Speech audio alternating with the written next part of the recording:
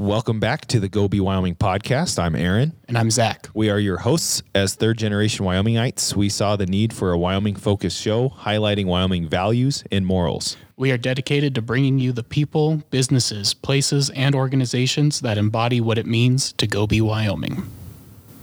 Welcome back, listeners, to another episode of Give No Ground, brought to you by Go Be Wyoming. Zach, how are you, man? Oh, I'm doing great. How are you? I'm good. It's March 3rd, the evening of March 3rd. Our big stuff today, Zach, we're going to kind of recap Provision Fund. We had the Provision Fund in here, so we're going to learn a little bit about that.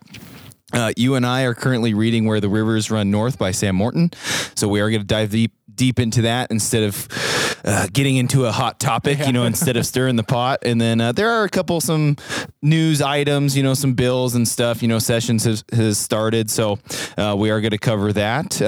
But first, let's go into a couple of our sponsors.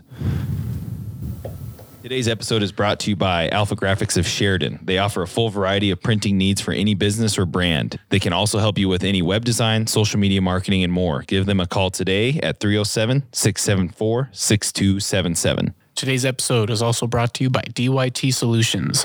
They offer custom digital marketing solutions for your company or brand. Visit their website at dytsolutions.com or email them at admin@designyourtech.com.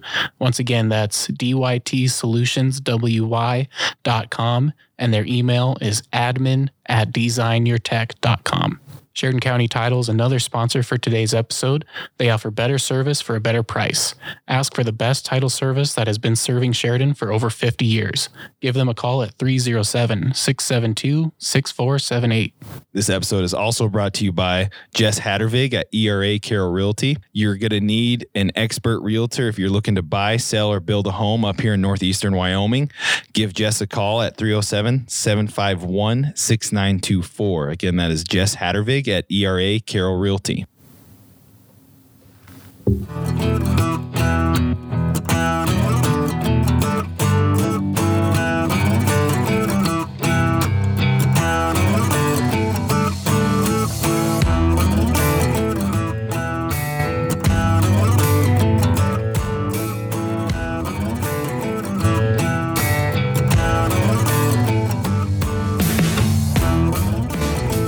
And welcome back, Wyoming Knuckleheads. This is another episode of Give No Ground. Zach, not a whole lot going on in the news world, which is okay because we actually have a lot to talk about. The Provision Fund came into the studio and they kind of introduced themselves. I mean, Tyler Julian. Yep. They came to our open house. So here's a little clip of what the Provision Fund is. And Zach and I are going to give our kind of reactions a little bit, and we're going to have them on more because it's a great thing. So let's just go right into it, introduce the team. This is the Provision Fund. Hello, everyone. I'm sitting down with the Provision Fund, Brennan, Kaylee, and Tyler. The Provision Fund is a Sheridan County movement where individuals give $100 annually to help support early childhood education, parks and recreation, elderly and senior care in this local community. This movement is the way to empower people to invest in and take control of our future as a county-wide community. Sheridan County and our state are blessed with so many beautiful resources, both natural and human. Yet, we are full of anxiety over the future of these resources. By empowering individuals to participate in decision-making through contribution and collaboration, Provision Fund is creating a new civic architecture that highlights every citizen's voice and stimulates action, so that Sheridan County is a place where people want to live and work for generations to come. Your investment into our local community gives you a voice, and your voice determines how Sheridan County will maintain and develop its early childhood education, parks and recreation, and elderly and senior care community sectors. These sectors touch everyone, from the youngest to the oldest, from the parks to the peaks. This movement has already started. Add your voice to the conversation. Choose to be a Provision Fund patron. Choose Northern Wyoming's future. We love seeing businesses thrive in Sheridan County, and it's a privilege to partner with GoBYO to bring you these weekly Circle Ups. Starting next week, we'll use this time to highlight our county and foot a question or two from Aaron and Zach. Provision Fund's goal is to get every citizen involved in the community, finding solutions to problems and setting targets for the future. So we're excited to be here on the GoBYO podcast, which always seems to be right at the heart of so many of these important conversations. Well, that's great information, guys. That's very informative of what the Provision Fund is. Now we're going to do an introduction of the whole team. So, Brennan, tell us a little bit about your position with Provision Fund and how you got out here to Sheridan, Wyoming. Absolutely, Aaron. Yeah, for those that don't know me, my name is Brennan Keller. I just a new face here in Sheridan County, moved here about 3 weeks ago, and I am a Kansan through and through. So I grew up in Western Kansas, in Garden City, and then went to the University of Kansas for college on the eastern side of the state, and then recently was living in Wichita. So covered all of Kansas, and really honored to be here in Wyoming as an outreach coordinator with the Provision Fund. And my heart and my goal is really to learn from the people of Wyoming, the people of Sheridan County, getting out, growing the patron team, seeing more people join the movement that is the Provision Fund. So I'll be working with businesses, doing project follow-ups, and getting out and about in the community to create conversation and grow the movement that is the Provision Fund. So I'm excited to be here and ready to jump all in with what we're doing here with the Provision Fund team. Wonderful. Yeah, you're fully immersed now. 3 weeks in Wyoming, had the negative 30-degree weather and all that fun stuff, which there's probably cold weather in Kansas, but yeah, I was initiated driving up here. It was negative 12, I believe, when I was heading north from Casper, and I said, okay, Wyoming's a little different than Kansas. So yeah, honored to be here, and gosh, seeing the mountains every day hasn't gotten old at all. So wonderful. Beautiful. And then sitting to your right there, we've got Kaylee Keller, your sister, correct? Yeah, I'm the little sister. I recruited Brennan here. She brought me here. So I've been on staff at the Provision Fund for a little over a year now, and I just like to help out any way that I can. So I am the admin, I do marketing, and I do web development, anything that just kind of needed. That sounds weird. All right, let's do that again. No, that's good. No, yeah. Anything that needs needed. If anyone's been following the social media, they've been seeing you, and if they haven't been seeing you, you're kind of behind the scenes for the Provision Fund. Yeah. So do you want me just to redo that though? Or is this? I mean, I don't know. Yeah, it's up to you. Yeah, that's weird. Hi, I'm Kaylee. Yes. So I'm the little sister of Brennan, and proud to bring him out to Wyoming with me. So I've been on staff for a little over a year now, and I just do a lot of the groundwork. So I do web development, I do admin, and I do marketing. And I love Sheridan. I came out here with some music connections. So the last 6-7 years, I've been a full-time recording artist, traveling and doing like public speaking and shows and such. And I came out here and got really passionate about Sheridan and this community and Provision Fund. And it's a place that I don't want to leave. Awesome. And then last but not least, Tyler Julian. Many of us that live here in Sheridan probably have run into Tyler once or twice before. But Tyler, what is your role with the Provision Fund? Like Brennan, I'm an outreach coordinator. And just for a little bit of background, if you don't know me, I'm a 5th-generation Wyoming resident, 5th-generation Wyoming citizen. My family comes from sheep people. We're a ranching family, and that's what I like to write about. I'm a writer. Had a book come out about 2 years ago now, that's right at the heart of that, and the question of do I stay, do I go, and what that means. And I'm happy to be staying here in Sheridan now that I'm back, and really dive into the work here at Provision Fund. Wonderful. Well, I'm excited to have this partnership kind of blossom here with Provision Fund and GoBYO. Hopefully we can get Zach, if we can get him away from his student teaching, but in the next coming weeks and months, we'll be doing Q&As, hopefully gaining, more knowledge about what you guys do and what you've already done. That's something that we'll get into, is what the Provision Fund has already done. But thank you guys for coming in, and we'll have you guys back in the studio in the future. So I'm excited to see where this goes. Thanks, Thank Aaron. you. We're excited to be here. Absolutely. That's great. We love your podcast. Thank you. So, Zach, that was the Provision Fund team: Tyler Julian, Brennan Keller, and then Kaylee Keller. They kind of gave us a little bit, just a good rundown of of what the Provision Fund is. I reached out to Tyler way back and I was like, hey, I don't know what this is, man. Like, what is this? And so he's been helping us out. The big thing I find interesting with the Provision Fund is I was watching a live video done by the Manhattan Institute. You and I are kind of big fans of their stuff that they provide from New York. This is something I didn't know that the Trump administration was trying to do through the housing department is instead of just giving cities like, hey, here's your HUD grant, okay? Like Trump famously got after the Baltimore congressman. I can't remember his name off the top of my head. You know, they had the whole thing about rats and all this stuff. Right. You know, and this was the thing that, you know, President Trump didn't do a very good job of explaining why he said stuff, which we all understood that he didn't do that very well. But one thing I didn't know that the Trump administration was trying to do is say, he'd go to Baltimore and say, hey, okay, you guys are getting $10 million. But then the thing was, hey, get us a group of people from Baltimore and say, hey, where should this go? Where should this be allocated? Mm-hmm. Right.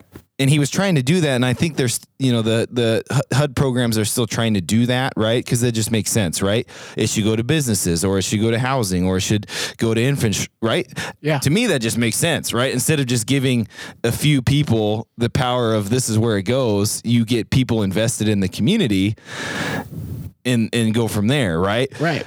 So anyways, I bring that up because the Provision Fund, in a sense, is kind of like that, where, you know, if I give $100, you give $100. Well, guess what? I get to dictate where I want that to go in my community. Sure. So it's going to be great. We're going to have Tyler and Brendan in more. We're going to do like Q&As and just help promote that program. And I think it's a great thing. And it just makes sense, you know?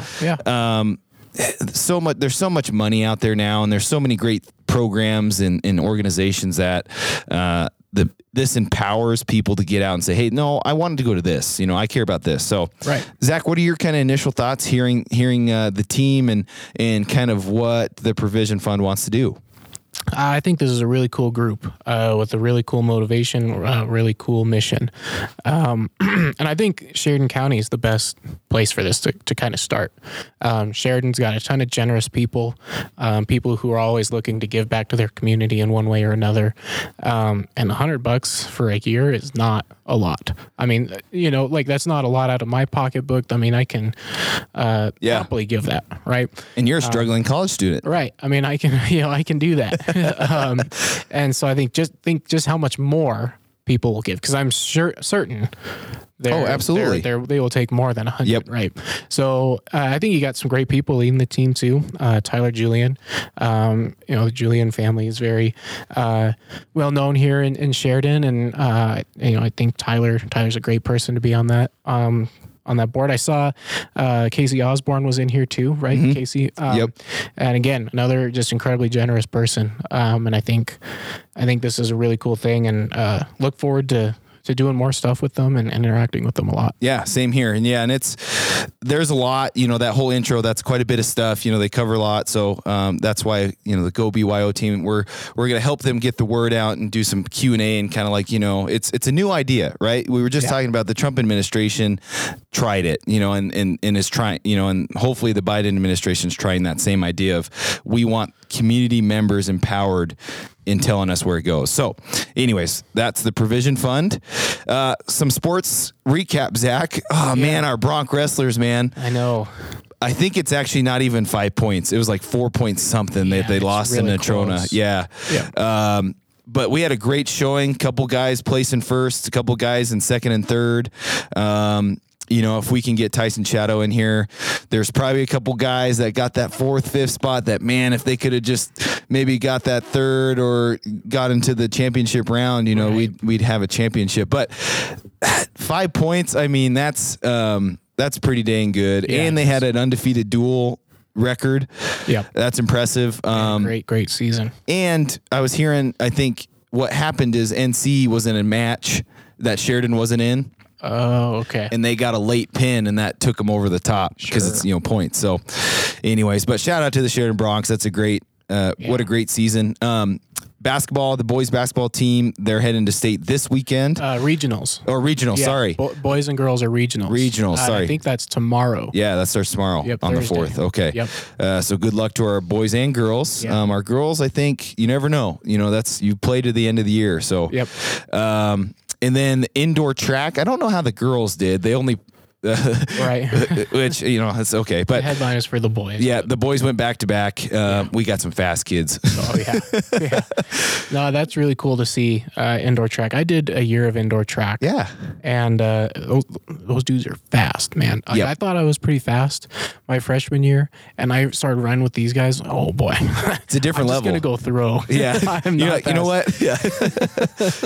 And then you get those like unattached kids too, who don't have their schools don't have an indoor team. Those guys are even faster. Yep. So that's huge. From those outskirts, the Right. boonies, man. Yeah.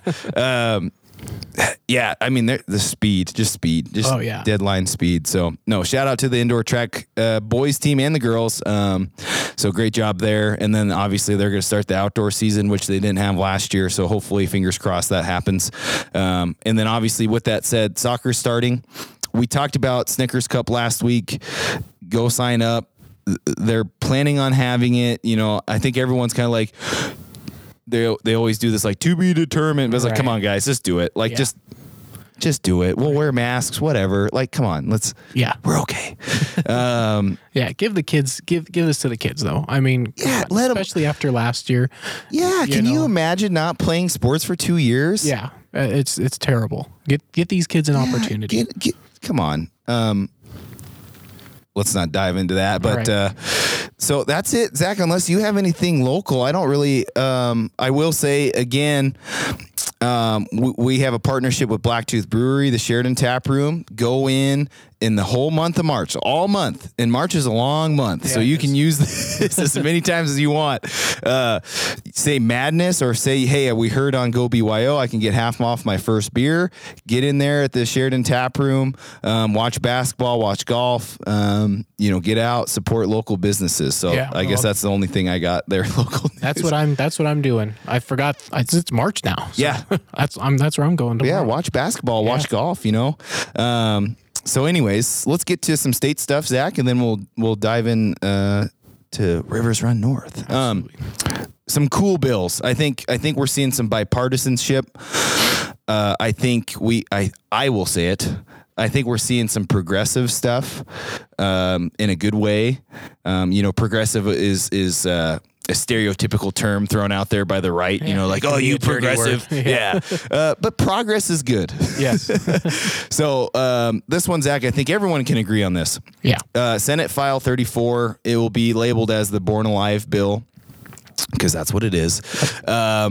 This was presented by Senator Steinmetz from Lingle. If you don't understand Born Alive, so he had a great quote. Go read this article from KPVI where he says, hey, we can argue all day long about abortion and yada and all that. Right. He's like, Right. we can have those debates later. He's like, but this bill says, regardless of what's happening, if there is a life, doctors will be required to try and save it. Yeah. I do not see how you can argue this. Right. And I think that's what he's getting at is, hey, the doctor, people are saying, hey, it's alive, right? Okay, now you have to save that life. And I think, I don't know. That's my personal belief, I guess. Again, we're not talking abortion. We're not talking anything else. I mean, this is Right. This isn't trying to outlaw or restrict abortion. Nope. Senator Beitman he clarifies it a little bit. And he says if a baby's born and survives an abortion, then that doctor has to do everything in their power to preserve that Right.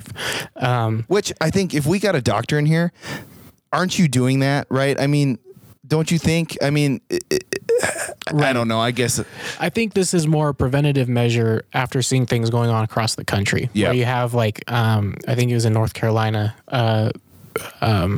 babies being born. These were late term abortions. Yes. Right. That people will try and say they don't exist, but they do.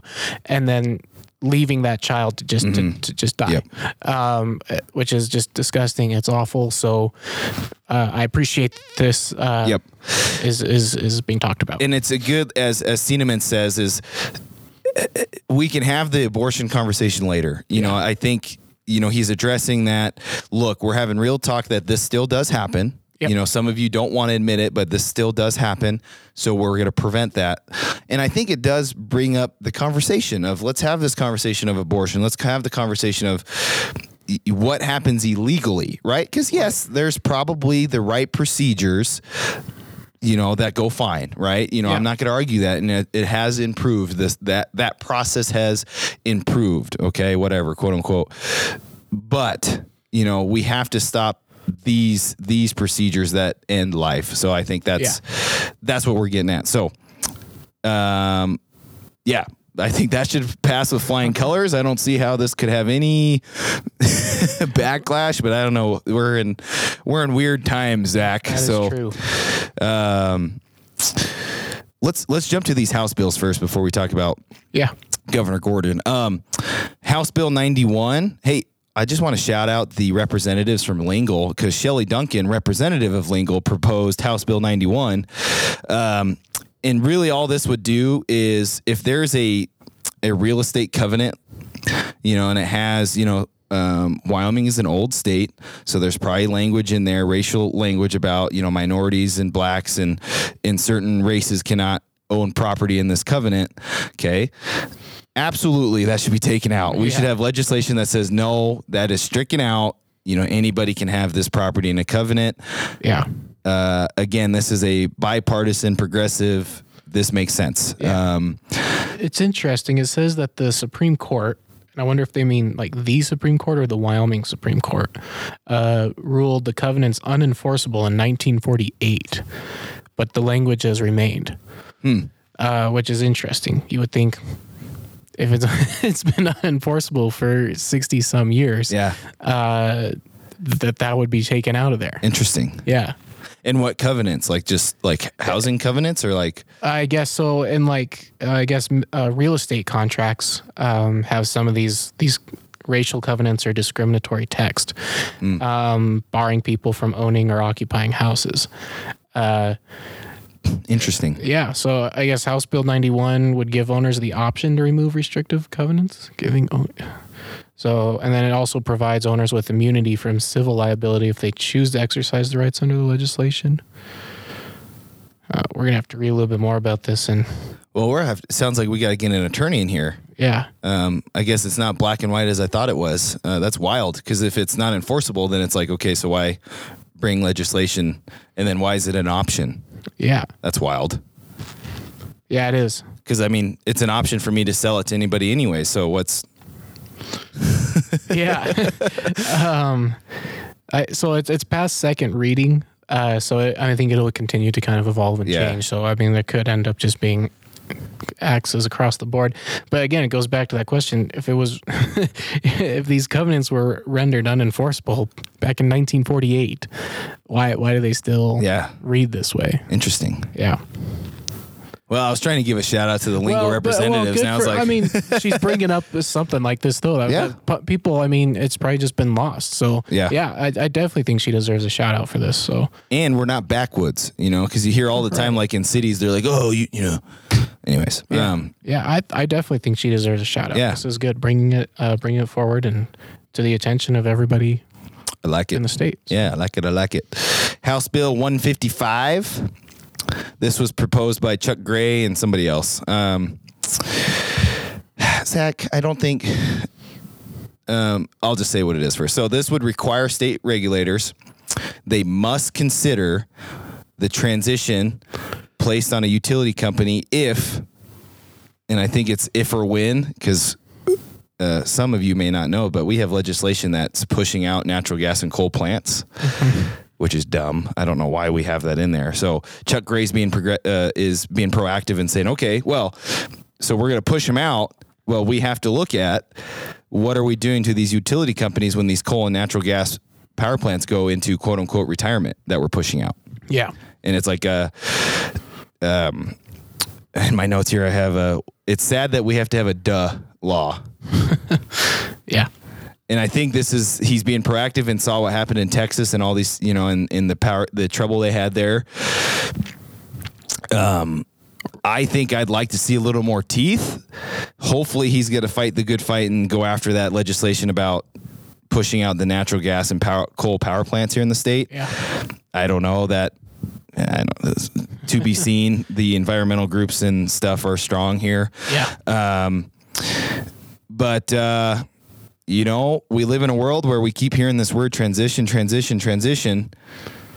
But I think some people don't want to live with consequences. And I think Representative Gray is saying, hey, the state needs to be proactive and look at a situation and say, hey, utility bills are going to go up, or the utility company can't provide power when it's negative 30-degree weather. Right.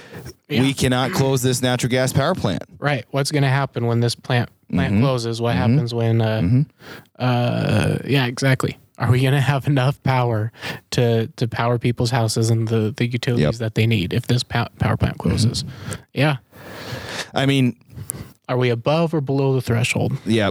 I mean, I hope we never have to use this. I'd rather see us not have that legislation where we're pushing out our power plants, our coal power plants and our natural gas power plants. Yep. Because that just makes no sense. We have it here. Right. Yep. There's no reason why citizens of Wyoming should not have power.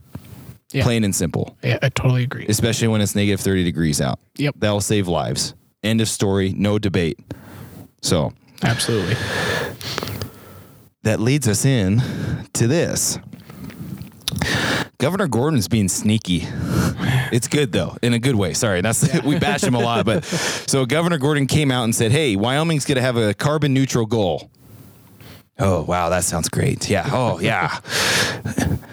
Green. Yes, Wyoming's going green. Right. Okay, what he said is we're going to hit a goal where we capture as much as we admit. Nice. Okay, well, we don't have that very many people, so we're not emitting that much. Right. We were a lead exporter, if you remember, of coal and natural gas, so not a user. So awesome. So it's an achievable goal. Yes. So way to go. But also I know, we've put a lot of freaking money into the carbon capture. Yeah. So we better do it, is what Governor Gordon's saying. Is we've put a lot of money in it. So if I can say this is green energy, quote unquote, let's ride that sucker. Yep. After it. So, I mean, I know why he's doing it. Good on him. Yeah. Well, I think it's also a little bit of a jab at the Biden administration. Oh yeah, and he goes into him, a little bit. Yep. Yeah. So yeah. We're carbon neutral, but we're going to be taking advantage of this technology that we've got. Yep. So this is awesome. And leading that back to House Bill 155, keep our coal power plants, keep our natural gas, capture the CO2 that we're investing in. Yeah. Bing, bang, boom. Right. We're carbon neutral and we're still running on fossil fuels. Right. There we go. That's a win-win for everybody. Yeah. Yeah, so good on you. Yeah, and he attacks the Biden administration a little bit and says like, hey, you guys, the whole science thing, like you guys say you are, but you really don't. Right. And then he uses the carbon capture, which I mean, it's a carbon capture. That's what it is. So sure. So good on him. I'm glad he's lightening up COVID restrictions and realizing, there's a presidential administration that, as governor, you need to start throwing your weight around, which he is. So that's good. Yeah. Let's take a break and we'll get into Where the Rivers Run North, Zach. Cool.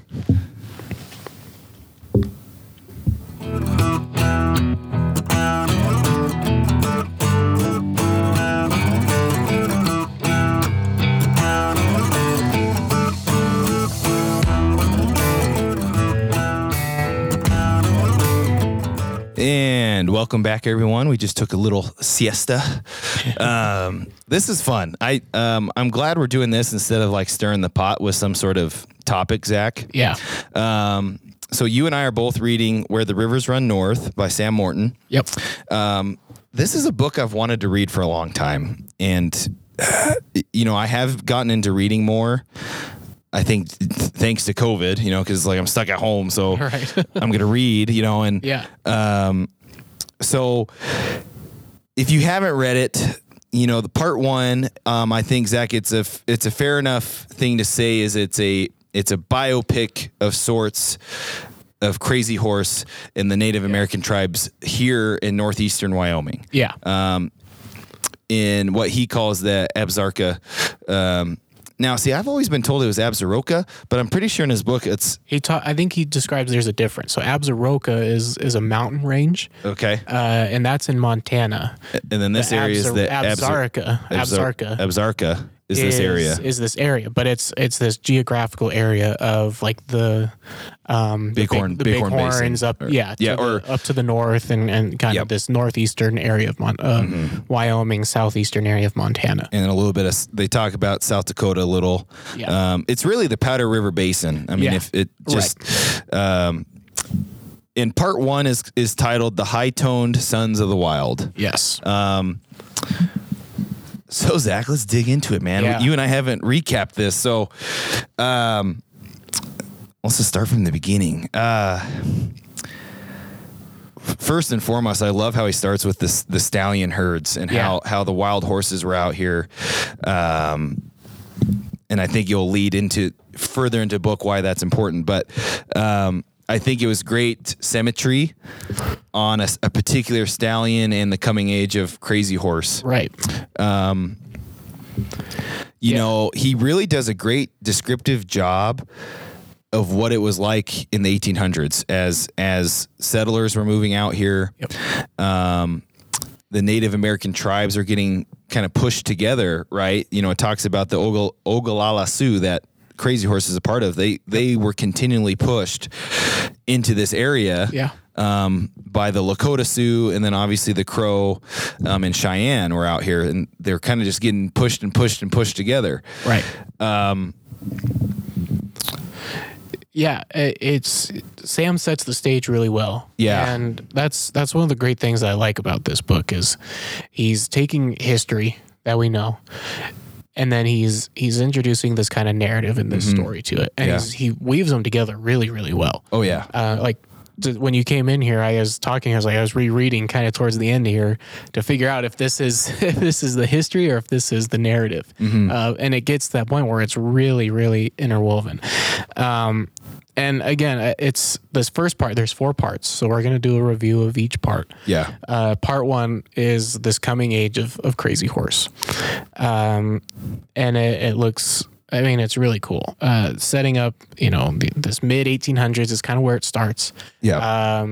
The first Treaty of Fort Laramie, and just talking about the difference in Native American cultures too is really cool. In the difference of tribes, they're getting. You and I both right in here on that chapter when they're talking about Fort Laramie.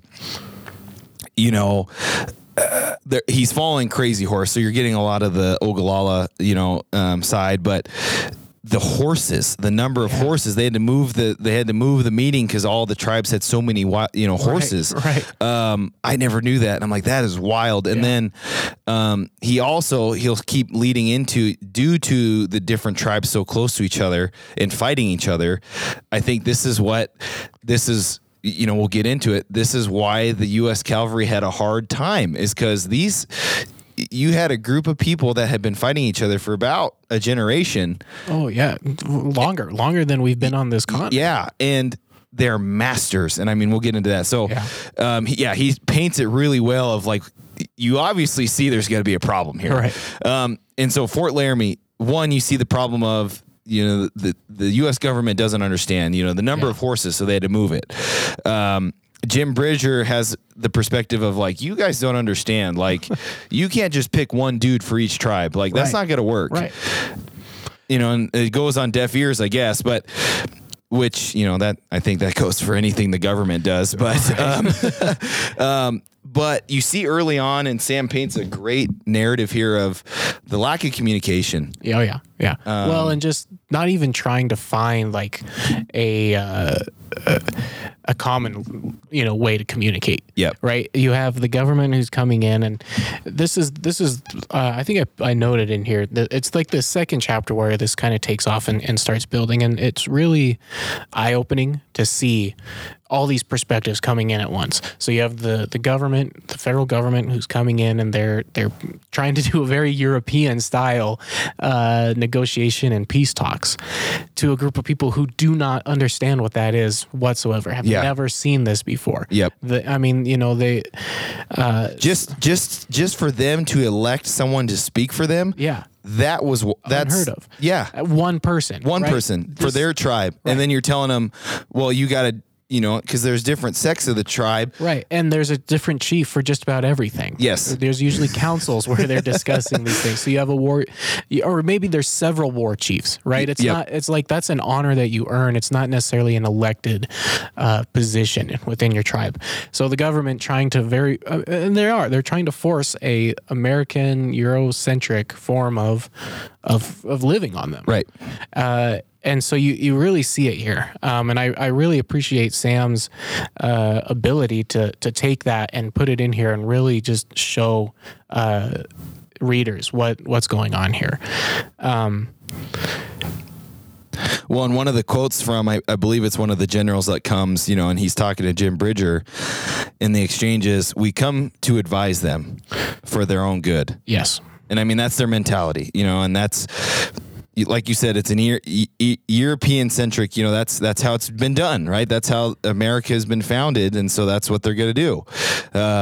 Right. And it's not wrong or bad, right? It's what the Americans know, and it's what the Native Americans know. And you see it clash here, and it just kind of forms into this train wreck. Yep. And again, going back, navigating these centuries old rivalries between tribes, there's this fight, like who gets to sit where at the table, and you can't, it's like, well, why does that person get to sit up there? And you see it again later in the section with Crazy Horse. Yep. And then of course, all the the promise, like, you're not going to fight, like, hey, Sioux Nation, you're not going to fight the Crow Nation when they get here, right? And just trying to keep peace with thousands and thousands of Native Americans is. Yep. I would have loved to have seen that spectacle. Like, it's because it never happened before on the plains up until that point. Like, exactly. Never were all of those people in the same place at the same time. Yeah, so I mean, he does a great job telling that story. I think you hit on too the empty promises as well. I will say there were short stretches where it did work. Mm-hmm. The problem is, and Sam gets into it as he follows kind of the story of Crazy Horse as Crazy Horse grows up. Is this the inevitable? The settlers are coming out here, and it's. It just, that's what kind of escalates, as more and more, travelers come through the Bozeman Trail and through this area. Right. It's just, lo and behold, that's what's going to happen. Yeah. I do want to talk about the fictional story. Yeah. Let's talk about Crazy Horse's development. Yeah. Him as a child, and Sam just paints a great picture. One thing I noted was his father and his mother, his mother. And I don't know, this would be a question we'd have to get Sam on how accurate it is, but the depression, living out here in the winters are really tough. And that's same for a lot of people up here still. This is a tough area to live. Yeah. So, and he learned, Crazy Horse learned from an early age, it's tough out here. And I think he paints a really good picture of, if it's true or not true, whatever, of why Crazy Horse would become who he is that we know, he was a great hunter. It sounds like, provided a lot for poor people in his tribe. Yep. His dad, which I didn't know this, it kind of makes sense. If it's true on how they changed names, mm-hmm. is so his dad was originally Crazy Horse, and then gave him the name Crazy Horse. Yeah. So again, if that fictional story is true, it's like, that's still pretty cool, Right. Yeah, because it starts off with Curly. Yeah. And we're seeing Curly as a boy. And it was confusing. The first chapter, you're reading about Crazy Horse and his son Curly. And you're thinking, oh, okay, Crazy Horse. That's Crazy Horse. Yeah. Like, okay. The one we know. And then you see, it talks about Curly and his son and his raising and development. And then he earns the name Crazy Horse. And you're like, oh, okay. Yeah. That's crazy, Yep. That's Crazy Horse. So then it clicks and you're like, okay, now we saw, his birth and we're going to watch him all the way up. It's the story of his life. Yep. Yeah, it is. And it's so wonderfully described, and you see this development of this myth, this legend, right? Yeah. And we're going to get into it. We would be doing a disservice to a main character, High Backbone, who takes Curly as a boy and then, to his first fight. And then that's kind of where, his dad's like, hey, he gets to take my name now, but High Backbone was a great mentor for Crazy Horse. Yeah. Taught him to hunt, and then obviously taught him to be a warrior. Yep. And I do think it's mentioned, but I believe his dad, being a medicine man, definitely gave him a lot of development too, in regards to his humility. Yep. And doing what's best for the tribe. And you kind of see how this will affect his adult life. We'll get into that. Yeah. And actually in chapters 5 and 8, you start seeing this problem that I think if anyone knows Crazy Horse's story, like, oh, this is why it probably ended the way it ended, I guess. Yeah. Well, and I want to talk just a little bit too, High Backbone and his impact on Crazy Horse. And Warriors too. You've got great notes here on Warriors. Yeah. Really shaping him into this warrior and showing him these different things and how to ride your horse in combat and how to shoot your bow from horseback and how to effectively be a warrior. So there's a cool part at the Fort Laramie Treaty, the first Fort Laramie Treaty, where they're showing him, and Crazy Horse is there. He's off his horse. He's on the ground. He's got his bow and an arrow drawn, and High Backbone's racing at him on top of his horse, and he's kind of leaning on each side of the horse and hiding, and Crazy Horse can't get a shot off. And soon, before he knows it, High Backbone's up on him, and he's ready. Crazy Horse would have died if this was a real conflict. And so High Backbone is showing him how to do this stuff and how to ride from your horse, move to side, and then dismount, and then attack, and then even what you have to do with your horse when you dismount and attack, because the horse originally he'd spook the horse, and then so Crazy Horse or Curly at the time, Yep. No, that is a wonderful scene, and it teaches Crazy Horse too the value, which Sam brings up these stallion herds. Yeah. The importance of these horses, right? They had to be trained. Yep. And we get into some of the stories that the cavalrymen have with their horses. Yep. And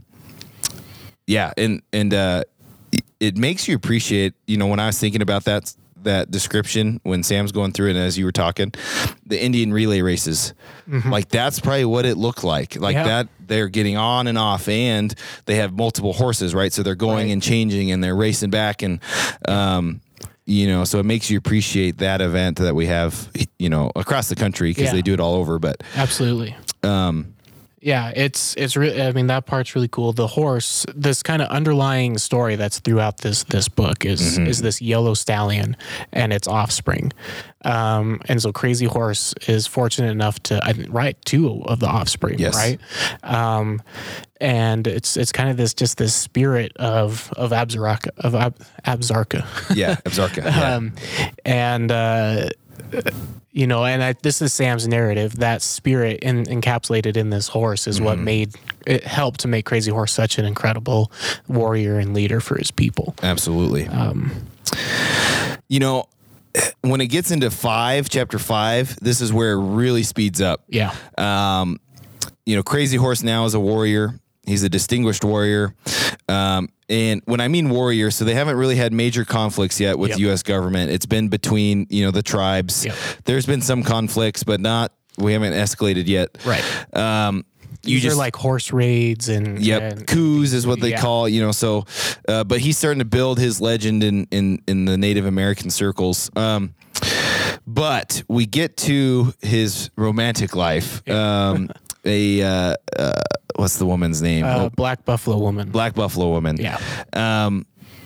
And this conflict that will happen with Red Cloud and his son No Water. Yeah.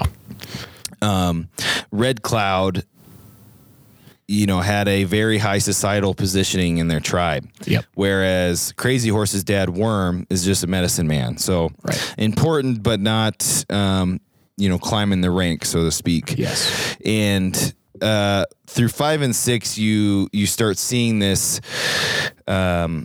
development, I think, in the tribe first in regards to political power, and society power. Yep. And Crazy Horse, as Sam depicts it, he doesn't really care. Yeah. He wants to go hunt. He wants to go on raids. He wants to protect the tribe. Yeah. And Sam depicted this as a kid. He was kind of a loner, which is why High Backbone kind of takes him under his wing. So, that's 5 and 8. Kind of talking about that. Kind of foreshadowing a little bit of here's what set the foundation for later. Yep.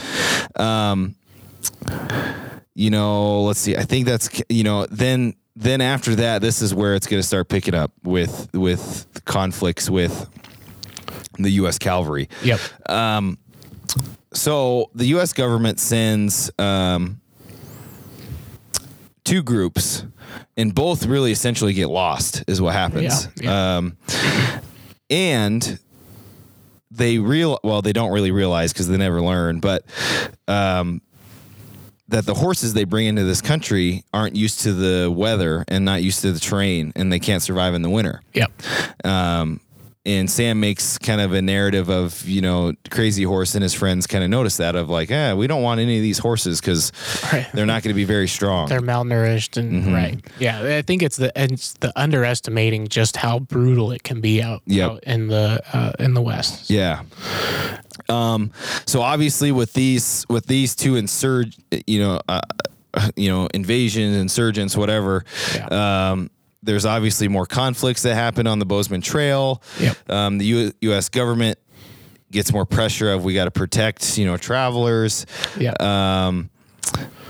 And, that gets to, I think, don't they meet first? Or I guess, no, they probably have a big... Well, so I think just talking about that just a little bit. Yeah. I think we take for granted just how many kind of these small scale conflicts take place on the Bozeman Trail between the first and second Fort Laramie treaties. And again, they're setting up these 2 parties go out from Fort Laramie, and they're setting up Fort C.F. Smith and Fort Phil Kearny. And so there's the Fetterman Massacre, and then there's the Wagon Box fight that happened as a result of these forts being built. I also like that Sam really doesn't hold any punches with the kind of events that are leading to the establishment of these forts, because before then you have people who are just traveling, settlers just traveling along, and they're getting either attacked by Native Americans or they need some protection. And so in response to these, there's a couple massacres that happen. So you have the Grattan Massacre, which is really just like I said, Sam doesn't hold any punches. Mm-hmm. Really pointing who's responsible for this and how this is such a travesty. And then talking about the Fetterman Massacre and just how ignorant and arrogant some of these soldiers are who are coming out here. Mm-hmm. And the leaders, it's the ones they put in charge, right? Yes. And we got to remember these are members of the army that probably fought in the Civil War. Right. Okay, so a completely different style. Yeah. And then you're absolutely right. He doesn't hold any punches. I mean, they are arrogant and ignorant. Yeah. Yeah. And it shows in these like the Fetterman Massacre, in these big conflicts that they have with the Native Americans.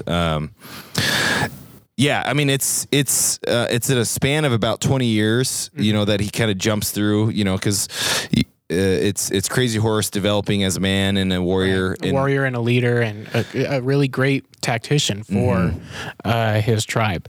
They talk about a couple times where the Sioux are trying to set up these traps where they're going to lure the cavalry or the federal the soldiers out, the soldiers into this area, and then ambush them on both sides.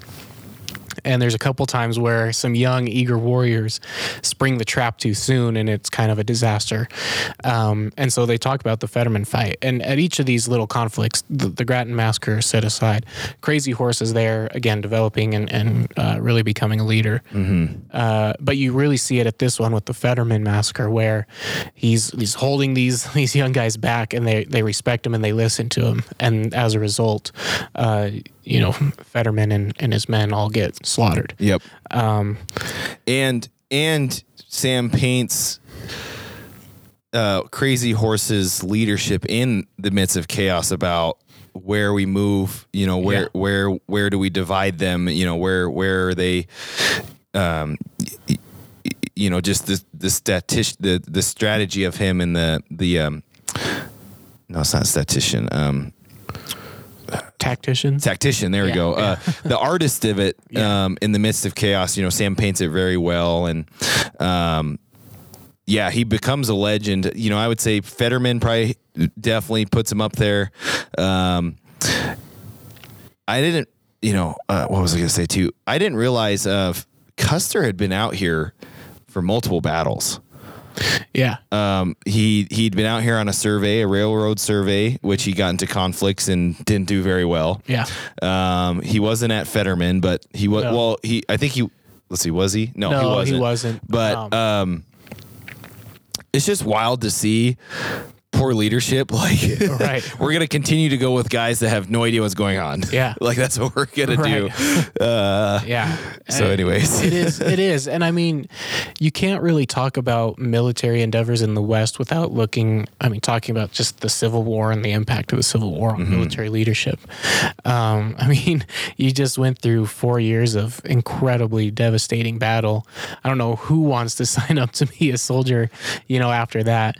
And so that's what, you're left with the Custers, who are, the lowest of their class at West Point, and who, just kind of skated through the Civil War, had maybe a couple successes. Yep. But again, you mentioned it earlier too. It's these tactics that aren't going to work. We're talking about the Civil War right now with my 8th graders, and one of the things we talk about why this war was so bloody is these new weapons and outdated tactics. People are still lining up in rows to shoot at the other guys, and that just leads to who has more men and who can just send more men to their death without losing enough that they have to retreat. Right. And they're trying to fight the same fight. Yep. Yeah, but again, Custer, and he's been out here several times. He's gotten into some trouble, whether it's conflict or just military reprimands. Yep. I like what they talked about when Grant sends Custer to the Black Hills, and there's a ton of reporters with him, and they're supposed to go look and see if there's gold in the Black Hills, and there's some gold. There's not a lot. Right. But Custer says, oh my God, there's so much gold here. And so then, first thing back is there's tons of gold in the Black Hills. Let's go get it. And of course the culture at the time is where there's gold, there's a rush, there's a boom. Yep. And so that means more people coming. And it's the promises of both Fort Laramie treaties to say, okay, we're not going to let people out here. This is your space. Yep. And then broken promises. Yep. And that leads into, before that story, before the Miners Massacre, or Massacre Hill is what it's called, near Rosebud. I don't think it's the Rosebud, because then it's Massacre Hill and then Rosebud. Right. The Battle of Rosebud's different, but it's on the Rosebud River in there. Yep. So before that, Sam really dives into the feud that will become between Red Cloud, No Water, and Crazy Horse over Black Buffalo Woman. Red Cloud and No Water trick Crazy Horse into going on a coup against the Lakota, against the Sioux or somebody. Yep. No Water comes back, proposes to marry the Black Buffalo Woman, and obviously being high position, she takes it. and really that I guess that's all I wanted to say. So you've got this romantic triangle going on here. Oh, and this is where chapter 11, that's where Custer's out surveying for the Northern Pacific Railroad. He loses a couple skirmishes, and he doesn't understand the terrain. He's trying to chase him across the Yellowstone River. He can't cross. The Native Americans are like, pretty much they knew he was an idiot. Right. And then that's where he heads back to the Black Hills and he makes that, there's a lot of gold out here. Right. And then 1874, a group of miners go out. They get in a conflict. They all die, and it's called Massacre Hill. And that really kind of, it was a pressure point for the government of like, okay, man, we really got to get, a presence out here. Yep. And so then there must have been another treaty, Zach, because then, let's see, chapter 13, there's probably a date here. Sam gives us a date usually. So the first Fort Laramie Treaty is 1851. The second Fort Laramie Treaty is 1868. Okay. And part of that second Fort Laramie Treaty is saying that basically this area that we live in right now is kind of this hunting ground for the Sioux and the Crow, the wild land, and the Cheyenne. And there is an agency in what's now South Dakota, and there's some Sioux who are living there. I mean, that's where they're supposed to live, but they have the hunting rights to these areas, so they can still go and be nomadic, but they're supposed to return to the reservation. Yeah. And I think Massacre Hill is a little bit of the impetus to the response coming back out here. And you have, and this is again the miscommunication, right? If not to put blame, but obviously who's at fault? It's the U.S. government because they're not stopping these people coming into these lands. But then the Native Americans slaughter them all. So, so it puts the U.S. government in a hard position here of what needs to happen. So it's about 10 years then, because then in 1876, this is when, General Sheridan, General Sherman, all these come out here. And obviously Custer's a part of this expedition as well. General Cook comes back out. Sam goes through the Battle of the Rosebud. General Cook loses that. Yep. And then, I should mention this. He loses to Sitting Bull now is here. The Northern Cheyenne, Crazy Horse, obviously, and others. This is again the leadership flaw of Cook. He loses the Rosebud, but still sends Custer, who has not had any success here. Yeah. To chase after him, we can do, which is like you saw thousands and thousands of Native American warriors. Like there's someone should be telling him like, I don't think Custer's going to win. You were way outnumbered, and he withdraws his troops to Sheridan. They come back here. Yeah. And meanwhile, Custer is supposed to meet up with somebody from the north. I think Terry. Yeah. General Terry, and they're supposed to meet up. And they don't. There's that disconnect again. Yep. The miscommunication. And they just don't know the land either. That was the other thing. Because I think Sam paints like General Terry was fishing. Like Crook was fishing too. While he sends Custer to his death, he's here in Sheridan. Fly fishing. Yeah. Fly fishing. Yeah. Pretty funny. It talks about. I don't know how many of our listeners know what happened at Little Bighorn, other than just everyone dies. But I like Sam kind of describes he's like, if Custer had shown up a day earlier or a day later, probably would have been successful. But the day he shows up, he stumbles on this village. That's the day where there's the most. That's where it's when they're meeting. There. Like you said, Fort Laramie. Like I think Sam says, this is probably the second biggest, if not bigger than Fort Laramie. Yeah. And like you're saying, if he would have came in a day earlier or a day later, he probably would have been okay. But you show up when they are all there. Yeah. And then Sam does a great job of he's an idiot because then he splits everybody up and it's okay, you're just setting yourself up for failure. Right. He shows each decision that Custer has to make, and he makes the wrong decision each time. Yep. Yeah. I didn't know you need to read it we're so close to the Little Bighorn that you can go up and get it too. But again, the leadership and the expertise of Crazy Horse, Sitting Bull, and these warriors at this time. Yep. You know, Sam says it as these guys were probably the best and probably the best ever horsemen. Yeah. And Custer comes in and just makes these blunders, and it's like, of course you're gonna just get annihilated. Yeah. And you see it. I mean, how they react and how the decisions they make. Now it's probably highlighted that you're making decisions against an idiot, but yeah, it's a great description of this Battle of the Little Bighorn and how they just again, the legend of Crazy Horse again. But it is kind of a somber moment though at the end, because then Sam's, you know, and it's true, is like this was probably their last. That was the last hurrah. The last hurrah. Yeah. And it's not really. There's nothing really. You know, it's not anyone's fault. It's just kind of there's more and more people coming out here. Yep. I think culturally, the tribes, it's just hard for them to come together like that. Right. Yeah. I mean, you're absolutely right. This is like the pivotal moment. Yep. Which is wild because it's their biggest victory. Yeah. Yeah. You would think that they continue to go on, but they don't. After this battle, they split back up. Mm-hmm. There's people are torn between whether or not to go to the agency. Really, this whole thing this whole kind of campaign rests on going to the agency and getting, you know, staying on the reservation. That's what this whole fight is about. And it's the Sioux and the Cheyenne and the all these tribes. The Crow and well, the Crow are on the side of the. Oh, that's right. Yes, they've US. already. But these Native Americans who are saying no, we're not.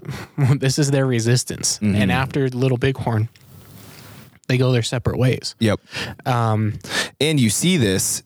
Sam paints a great dialogue between one of Crazy Horse's best friends, He Dog, where He Dog is telling him, pretty much saying, "Hey, the agency's not that bad." Right. You know, and this is 1876, just a little bit after the Battle of the Little Bighorn.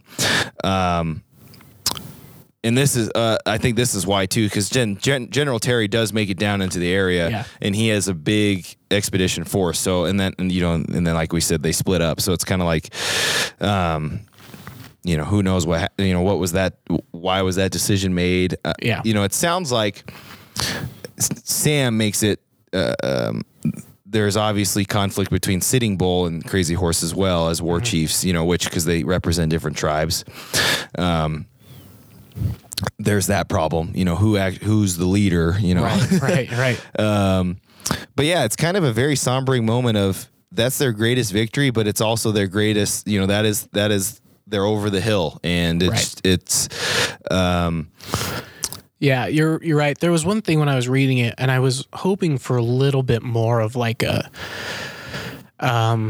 because before Sam describes the Little Bighorn, he doesn't really talk about like, and it's hard to like say what are they feeling at this point, but I wish he would have done a little bit more narrative there of like the realization on everything, because there is that moment where his friend, one of his best friends, like, I'm thinking I'm gonna go to the agency with my family because I know if I stay here the chances of them dying are pretty high. Yep. I kind of wished for a little bit more of an extended moment there where there's kind of this like calm before the storm, where people are like, yeah, this is going to be. And that's a question I've always had in regards to, you know, one of our goals with this, Zach, is to preserve history. Mm-hmm. And I wonder if that was never talked about.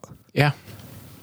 From that generation, you know, what did they have those conversations? Sure. You know, did He Dog and Crazy Horse have a real conversation about Crazy Horse? If you're going to live off the res or off the agency, as it was called, they will hunt you down and kill you. Yeah.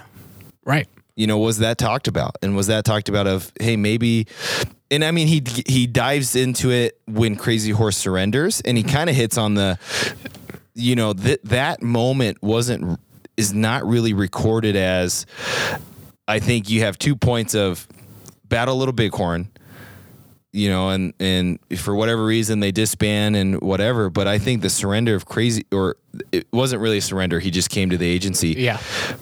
You know, that's also another moment of it's over. You know, the last, and Sam does a great job of like, he is the last, like, you want to talk about mythical legend. Yeah. that he was it, and he comes into the Red Cloud Agency, and it's done, and it's over. You know, he's the last wild native horseman, I think is how he says it. Hang on, it's in here. I'll find it. Yeah. Because there is a cool moment. where Yeah, he says is why you're this finding that. But I'm with you. I think I would have loved, you know, and maybe this is us extending out to anybody that has, you know, Native American ties. Let us know. Was there ever conversations like that? Did you ever hear that from your grandparents or grandparents about? Because honestly, Zach, there's probably people out there that had grandparents or parents maybe, that maybe were telling these stories. You know, Right. In just that dialogue. You know, I'd love to hear what kind of that. What was being talked about at the time. Yeah.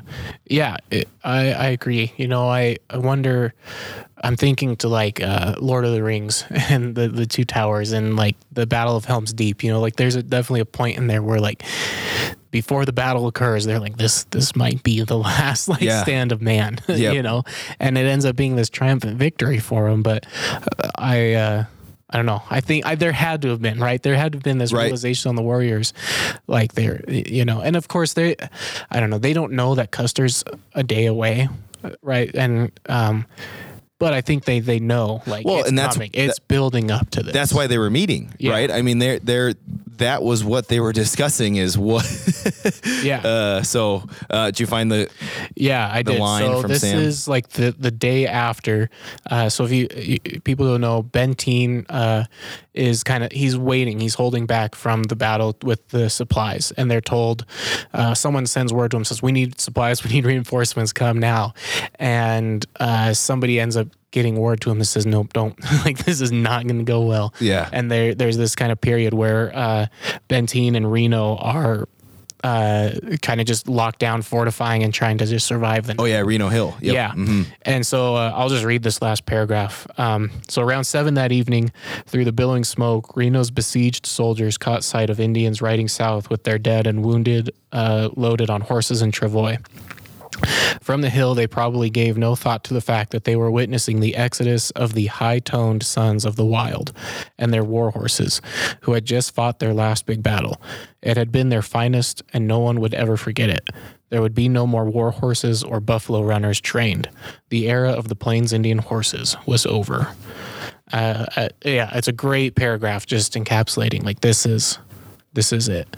And that high-toned Sons of the Wild is the name of this section. Yes. And I think Sam describes like these high-toned Sons of the Wild were a name given to a group of Sioux because they were wild. He describes they were wild. They were so wild that they got this nickname. Yes. Yeah. So that's I really like that paragraph. It just is like, you know, that's the stamp. That's the period. Yep. That's the point. And then the other point, so there's the Battle of Little Bighorn. And then the one I wanted to find was, it's really the start of the last chapter when Crazy Horse surrenders. Crazy Horse was unaware that his entering the agency was no less significant than Lee's surrender at Appomattox Courthouse. It ended the era of free roaming horsemen. Yeah. And, gosh, what a way to enter this chapter, because Zach, we're kind of move this on to the finish here. Yeah. The foreshadowing with Red Cloud, and we kind of missed the story of where No Water shot Crazy Horse, and he's like, I killed Crazy Horse, and Crazy Horse lives. Anyway, so Crazy Horse comes to Red Cloud's agency, and what happens is, obviously, Crazy Horse being a very high warrior and leader of his group, he's expecting, hey, I just would like land maybe near the Black Hills. You know, I think he really would like up here, kind of in the Sheridan area. Yeah. And what happens really is this political scheming, false promises from whoever's representing the U.S. government, whether it be the Army or whoever is talking to them. There's a lot of jealousy on the part of Red Cloud and No Water, and even Sitting Bull is there. Yes. There's this jealousy amongst all of them towards Crazy Horse. Because he's the last one, right? I mean, and for him to get land, you know, to them is an insult of, well, not an insult, but pretty much them admitting like, yeah, he's better than you. Right. Which is that right or wrong? But I mean, that's the scheming that's happening here. And it's a little bit too because the U.S. generals are cozying up to him, to Crazy Horse. Yes, they're like, well, and they had a very Frank Goddard's there. This explorer that Crazy Horse has a great relationship, who gave him one of the last heirs of that yellow stallion. Yeah, right. And Frank Goddard's trying to, he's helping this relationship with the U.S. Army of like, hey, no. If he's done, he's done, and right. he's not going to cause any. In short, it's unclear. There's going to be this big meeting, and probably the given land to Crazy Horse so he could be done and get off Red Cloud's agency. Yeah. But what happens is there's a rumor. The general thinks Crazy Horse is going to kill him. Crazy Horse has to leave the agency and goes to his. I think it's what's that? He's on the run. I think he's running to Spotted Tail's agency. Yeah. And in short, you can say whatever you want because Zach, you and I were talking beforehand. No one's really sure what happens, but the U.S. Army or Red Cloud's posse gets him, takes him to Fort Robinson. Who knows what happens, but Crazy Horse is then killed. Yeah. And Sam does a great job of pretty much kind of keeping it that way of like, where no one's really sure. Right. Yeah. Was it part of somebody in Red Cloud? Was it a U.S. Army cavalryman that, kind of initiated a fight with Crazy Horse's group? Yep. In which led to, okay, we're just going to execute him. I will say I've been to Fort Robinson and I was there with a history professor, and it's very, after reading this part and now I'm remembering that trip, they know where they held him and then where they took him out and killed him. Yeah. But it's still very unclear of, was it an execution by the U.S. Army or was it an assassination from the Red Cloud side? Yeah. Who knows? Yeah. But it's worth mentioning too. This is fact, and Sam includes it in here. Years and years before, Crazy Horse has a vision of something like this happening. Yes. And Sam describes it in the book as a nightmare. It wakes Crazy Horse up, and I think he talks to some of his friends about it, just how weird it was. Yep. And his dad, because his dad was a medicine man. Yep. Yeah, that's right. He tells him about the dream. And yeah, I mean, that's fact. I think that's recorded. It's out there. Yeah, I mean, it's unfortunate. He really is coming in. He's surrendering. He wants to remove himself from that whole group. He doesn't want anything to do with them. Yeah. He just wants some land for him and his family and anybody who wants to go with him. Yep. And he wants to be where his mother was buried, which is here. I think they talk about Little Goose Canyon, and which is right up against the Bighorns. He just wants he says like 40 acres. It's like, just give me a small plot of land and I'll be good. I'll be on my way. It was his humility, it's a shame that for whatever reason, he could not get it. And it's just, this would be a topic for another time, but I mean, it does lead into what the agencies turn into. It does turn into what the U.S. government did. Yeah. At this point, Sam says this, I don't think it's mentioned enough, his surrender. Like that was just as big as General Lee's surrender in the Civil War, because it was a signal of, nope, we're done. Yeah. Crazy Horse is done. And it's just a shame. Like you said, he didn't want any part of the politics. He didn't care. He was like, look, I'm admitting that it's over. I would just love for 40 acres where my mom passed away. Yeah. Can you imagine if again, this is why we wanted to start the show. I was like, can you imagine if it was handled differently and some of this history was preserved and you had can you imagine an actual biography from Crazy Horse about the battles? Can you imagine that? Instead of just these third hand, I mean, pretty much it's all third hand because, they weren't writing things down. And anyways, I just think about that because it's like, man, just the things we could have known and things we could have saved. Yeah, it is. There's a couple biographies of Crow chiefs, and they talk about it, and they talk about fighting with Custer, and they have a crazy depiction of Custer in the Battle of Little Bighorn. Yeah. The descriptions of Custer are different. Some say Custer was drunk. Some say Custer had no idea what was going. But yeah, I mean, to see it from Crazy Horse's perspective would be insane. And anyways, it's just it's so that's part one. Part one, and it was dense. I mean, it took us 4 weeks. It took. I mean, and like you said, this in no way is a historical. There's some historical things in it, yes, but it's definitely not like right. It's not a textbook. No, Sam did a crazy amount of research, and there's a lot of historical fact in there. But don't take like the things that they're saying to each other as that's what was said. Yeah, because right? like we're saying, like who knows if that really was ever knows? said. Yeah, exactly. It was good. I mean, everybody should read this book. Yes, at least this portion. I mean, it's just to understand the history of this area. It just once you understand that, it makes so much more sense about what goes on out here. So absolutely. In part two, I've just started it. Part two, I mean, this is great. I'm glad we're doing it. But that's part one. Again, Rivers Run North by Sam Morton. Yep. We got ours from the Sheridan Stationery right on Main Street. Go call Robbie. They've got copies. Try and see if you can get a signed one. Yeah. Sam does come up here in the summer, so you could. He does. I bet he'd sign it for you. I think he's got some plans in the works for this book too, or maybe a new book. I don't know. I can't wait to talk to him about it. Yeah, he's a good guy. Yeah. Did you ever talk to him when he was doing like the sports casting and stuff for the Bronx? It's honestly he was probably gone by that time. I've talked to Sam, so he's a good guy. But that's part one. The high-toned Sons of the West. Yeah, of the Wild. Or the Wild, sorry. High-toned Sons of the Wild. Yeah. Part one. It was good. But thank you for sticking with us. That was a little long, but thank you for staying with us on that Give No Ground. Remember, go BYO, and we'll catch you next time.